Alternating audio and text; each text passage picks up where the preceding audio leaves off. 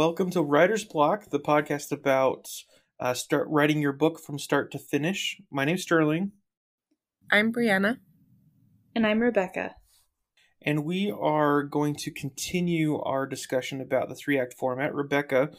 Our last episode, Rebecca went over an explanation of the 3-act format. Do you want to go through just like a really quick summary for anyone that might not have heard that one? Sure, yeah.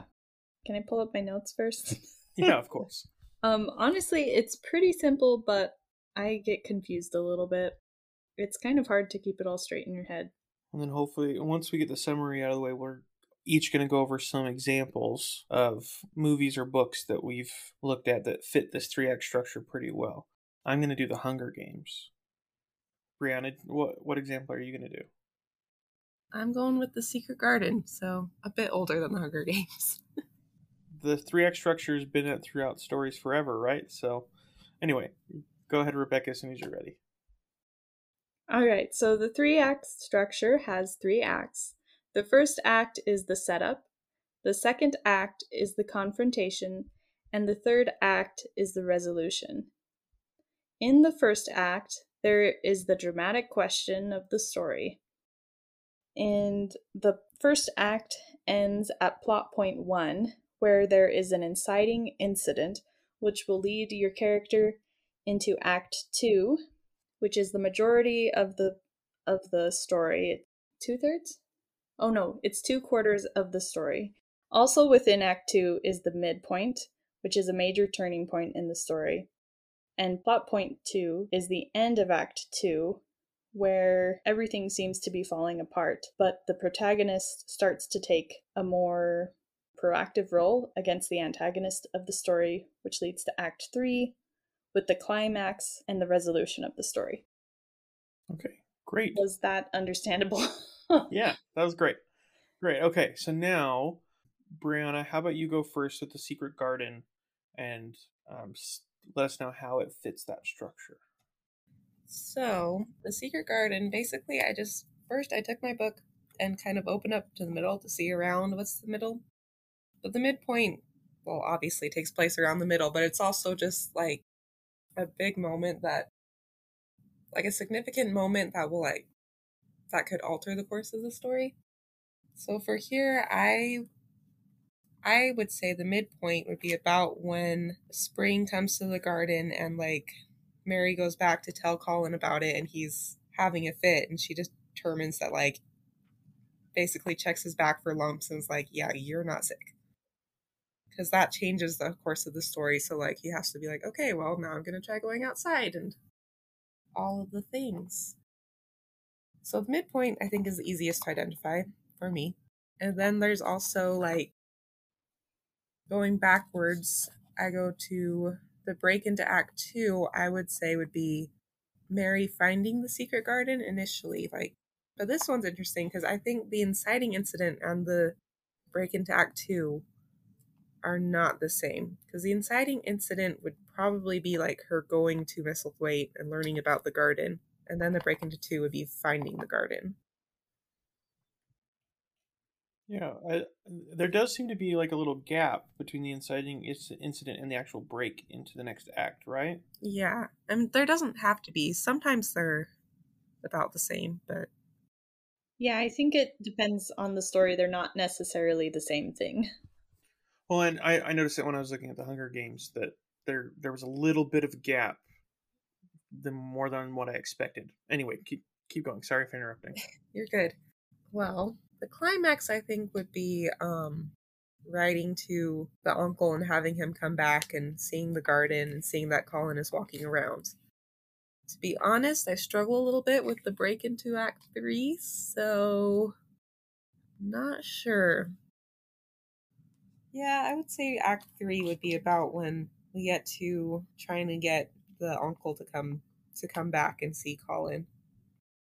That would make sense if we define plot point 2 or the end of Act 2 as being when the protagonist is more actively trying to defeat the bad guy, because before this it's not that they haven't been proactive, but from what I've read, it's usually that they're a little bit more reactive about the stuff happening, whereas they're really going to make things happen in the climax. And I guess that does work, because about this point they're like not just going outside and taking care of the garden, but they're like doing exercises, and they meet Dickens' mother, and they're just like making all these plans and things. So they're all around being a lot more proactive and trying to help Colin and help the garden and all the things. Now that makes sense. Yeah, it makes sense to me too. And I think one thing about the 3-act structure is if you really wanted to, you could probably fit most stories into the structure. Some of them you kind of have to finagle a little bit, but unless it's something like way out there, like a Quentin Tarantino movie, or I just finished a book called The Cosmology of Monsters. So it was a good book, but it was definitely not a 3-act structure book. Unless it feels like unless you're actively, as when you're writing, trying to not do a 3-act structure, your book can kind of fit almost anything. And with the Hunger Games, when I was doing that, I gave my initial impressions when I like wrote it down, and then I started researching it and looking into it a little bit more. And I thought the break into Act 1 was going to be when Katniss volunteers as tribute, because it's the inciting incident. It's the big movement into the next part of the story. But I forgot that there's so much more in the Hunger Games. And so when I was doing research, and I realized that the inciting incident is that volunteering moment for her. But then there's all the rest of the setup of her training and getting the 11 score. I've actually never read the books. Don't hate me. I've only watched the movies, so this is all from the movies. But so like there's all this setup, and then Act 2 actually starts when the Hunger Games starts, because all this setup is what we're learning about the world. We're learning about the problems that she has to face. Like you said, Rebecca, it sets up the kind of moral question of the story, and sets up the relationship with Peeta. And then once she's in the Hunger Games, that's when everything really has changed. Because she's gone from a world of semi discomfort in her area to a world of comfort, but still discomfort because she's not used to training and the Hunger Games being a good thing because she's meeting all these career people, right? So, in the summary, from what I read, inciting incident leads to this plot point 1 that you're talking about, and that's the point of no return. So that makes sense. It would be the Hunger Game when she enters the Hunger Games. There's no going back now. Right. Because once she's in there, it's all controlled and they can't leave and there's no way out. Whereas leading up to this whole thing, if she left, it'd be a terrible idea and terrible things would happen, but she still had the choice. So I still think that the inciting incident is carried throughout the whole setup from when she volunteers. It's almost like there's a midpoint inciting incident, and then there's the major move into the second act into the Hunger Games. That's where I was talking about that gap. It was really weird because I fully expected the move into Act 2 being when she volunteers, and then it made sense that that wasn't the case. Because after that, the midpoint ends up being when she has to kind of run away from the career tributes, the ones from the districts that constantly train their kids. She has to kind of get away and escape, leaving Peeta behind with them, and she's kind of out and away and on her own again. And then she meets Rue and sets up her alliance with her. Because that midpoint is how the Hunger Games changed, right? So the Katniss is in there doing her thing, and then she has to run away and leave Peeta behind. And it's changed how she has to approach the games. So that's why there's the midpoint, and then it moves into Act 3 when she has to go and find Peeta, finds the fact that he's injured, the whole blood poisoning stuff, with the climax being... Was it the first one that they do the whole eating poisonous berries? Yeah. So that I figured was the climax, because that was the moment when she was taking as much control of the world as she could, and they were completely balking the whole system and saying, screw you, basically. And it was a culmination of their relationship and a whole lot of other things too, of course. But with the them winning and the resolution being that they won, kind of wrapping it up really quick. Does that make sense? I talked a lot. It makes sense to me. Yeah, I think it makes sense. Yeah, I think the most surprising thing to me was that all of Act 3 and Act 2 are in the Hunger Games. But when I watched the movies and I heard people talk about the books, everyone talked about the setup, about the world, about the districts, about the all that stuff. And so I thought that that setup was going to be a more major part. It was going to be all of Act 2, essentially.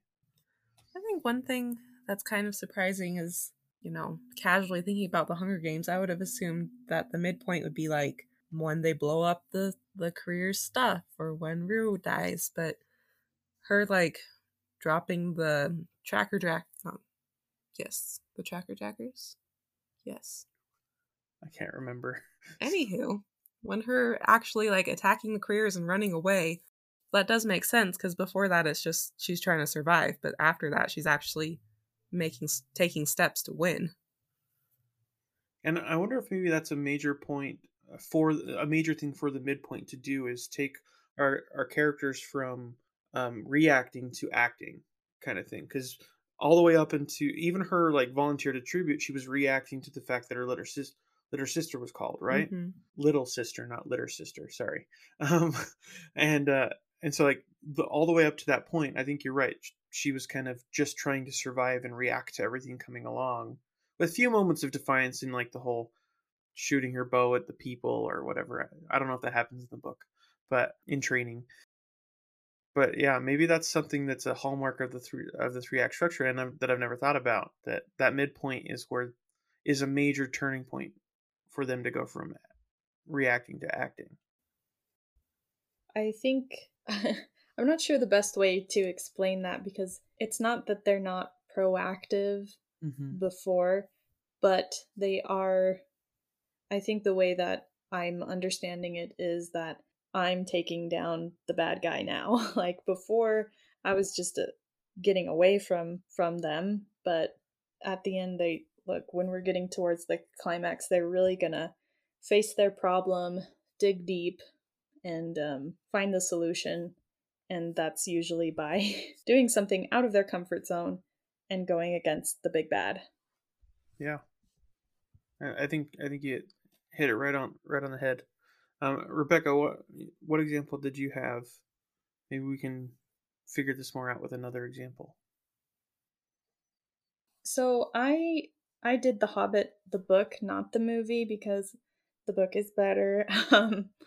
But the movie broke the three act structure into 3 movies, right? So yeah, or tried to. Yeah, and I did find people who broke the movie down into the 3 act structure, so it follows it. But I didn't. I just did the book. I like the book better. So, and it's kind of simpler storyline.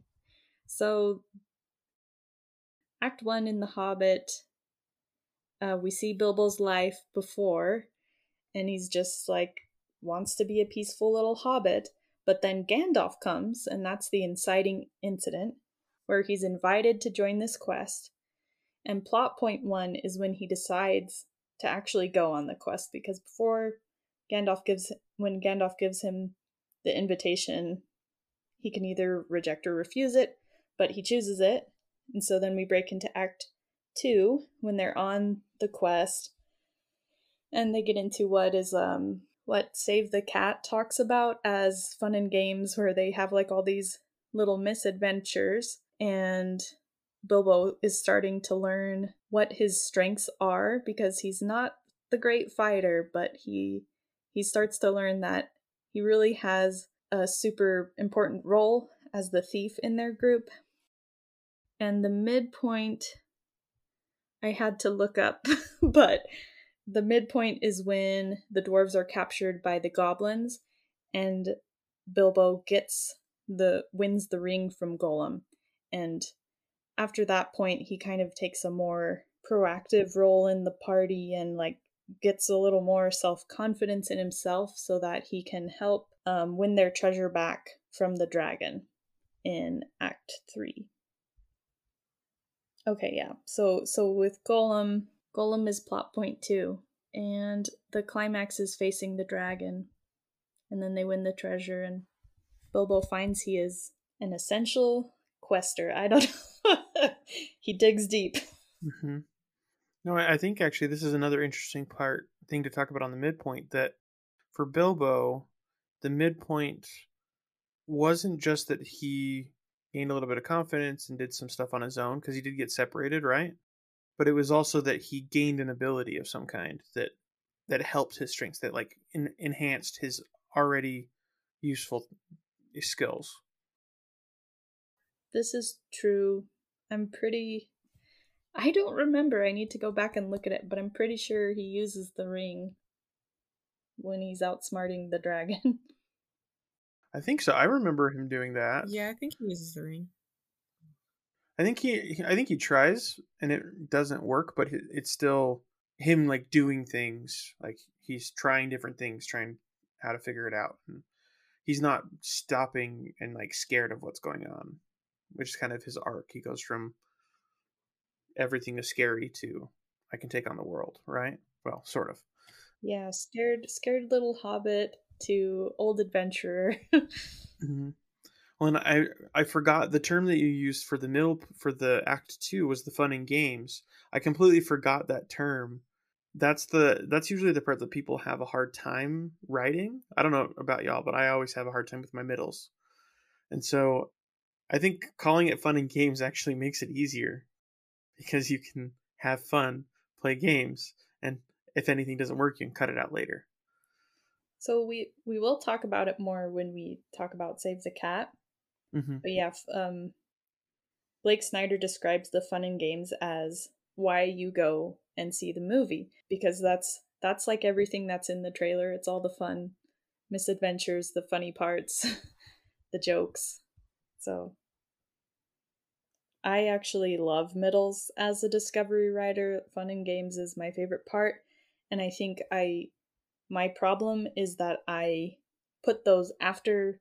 I've noticed that with a couple of my books, I put them after the climax, and it ruins it. Like you need to finish with your misadventures, fun and games before the climax, or it feels off. Mm-hmm. Mm-hmm.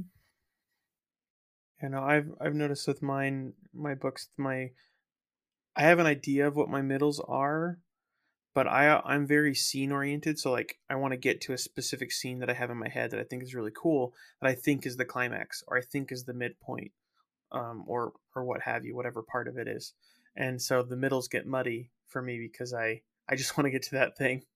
But no, that makes sense. So I think with the way the 3-act structure is designed, or I don't know if it was ever designed. Maybe it was just kind of like how stories were told, and then someone's like, "Oh, this is an interesting pattern."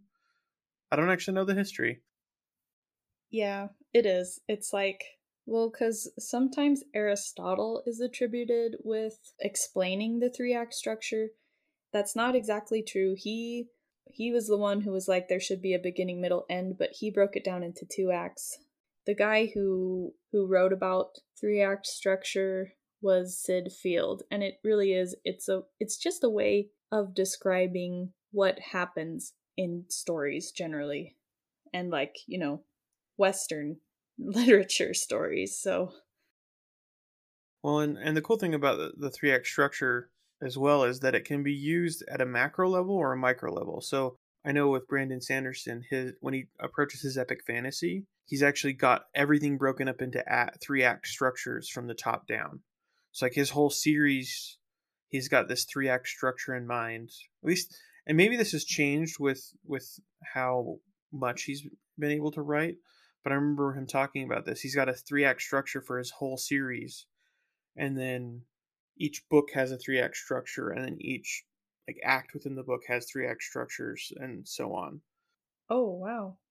I don't know how far down it goes, but I know that when I was looking at the Hunger Games, different analysis 3-act structure breakdowns, a lot of them also broke it down further into 3-act structures within each act. It can really, I guess it just depends on how much planning you want to do and how deep you want to go with it. But we are almost out of time now, though. So I think for us to finish, how about we each go? We'll start with you, Rebecca, and we'll kind of mention the one thing about the 3-act structure that has either helped us the most or has surprised us the most with our own writing. Go ahead, Rebecca. I put you on the spot, so you might need a second. Actually, I put you both on the spot, so I'll start.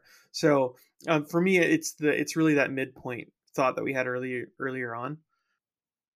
The midpoint being something from reacting to acting, or from skill to gaining a skill that gives them an advantage, or that midpoint for me has always just been this kind of amorphous. It's a big thing that happens, but it doesn't really have a ton of point to it. And so I think for me, I'm going to have to change that so that my midpoint actually has an effect on the character. Because I don't know why. I've always had a midpoint, but I think it was more like this is the middle page count. Like I've made it halfway through the page count, rather than a midpoint of the story.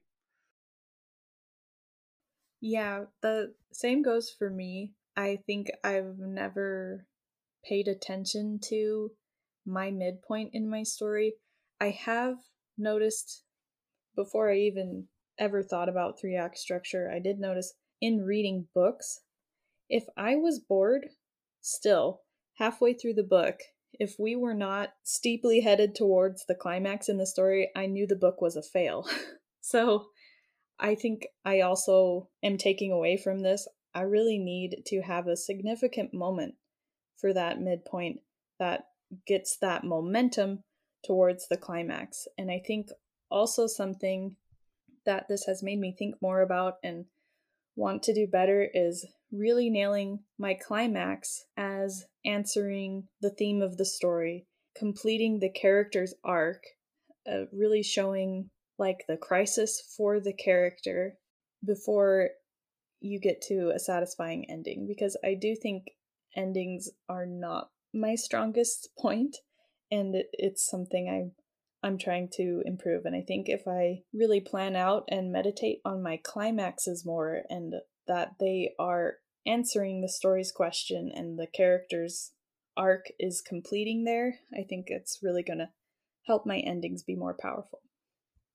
I gotta piggyback on that, because I feel like I've always thought about the midpoint as like some big epic moment, which it can be, but it's not necessarily just that. You have to also think about like it's something to make your characters change and take matters into their own hands. Because like I think the part I really struggle with is usually like between the midpoint and the climax.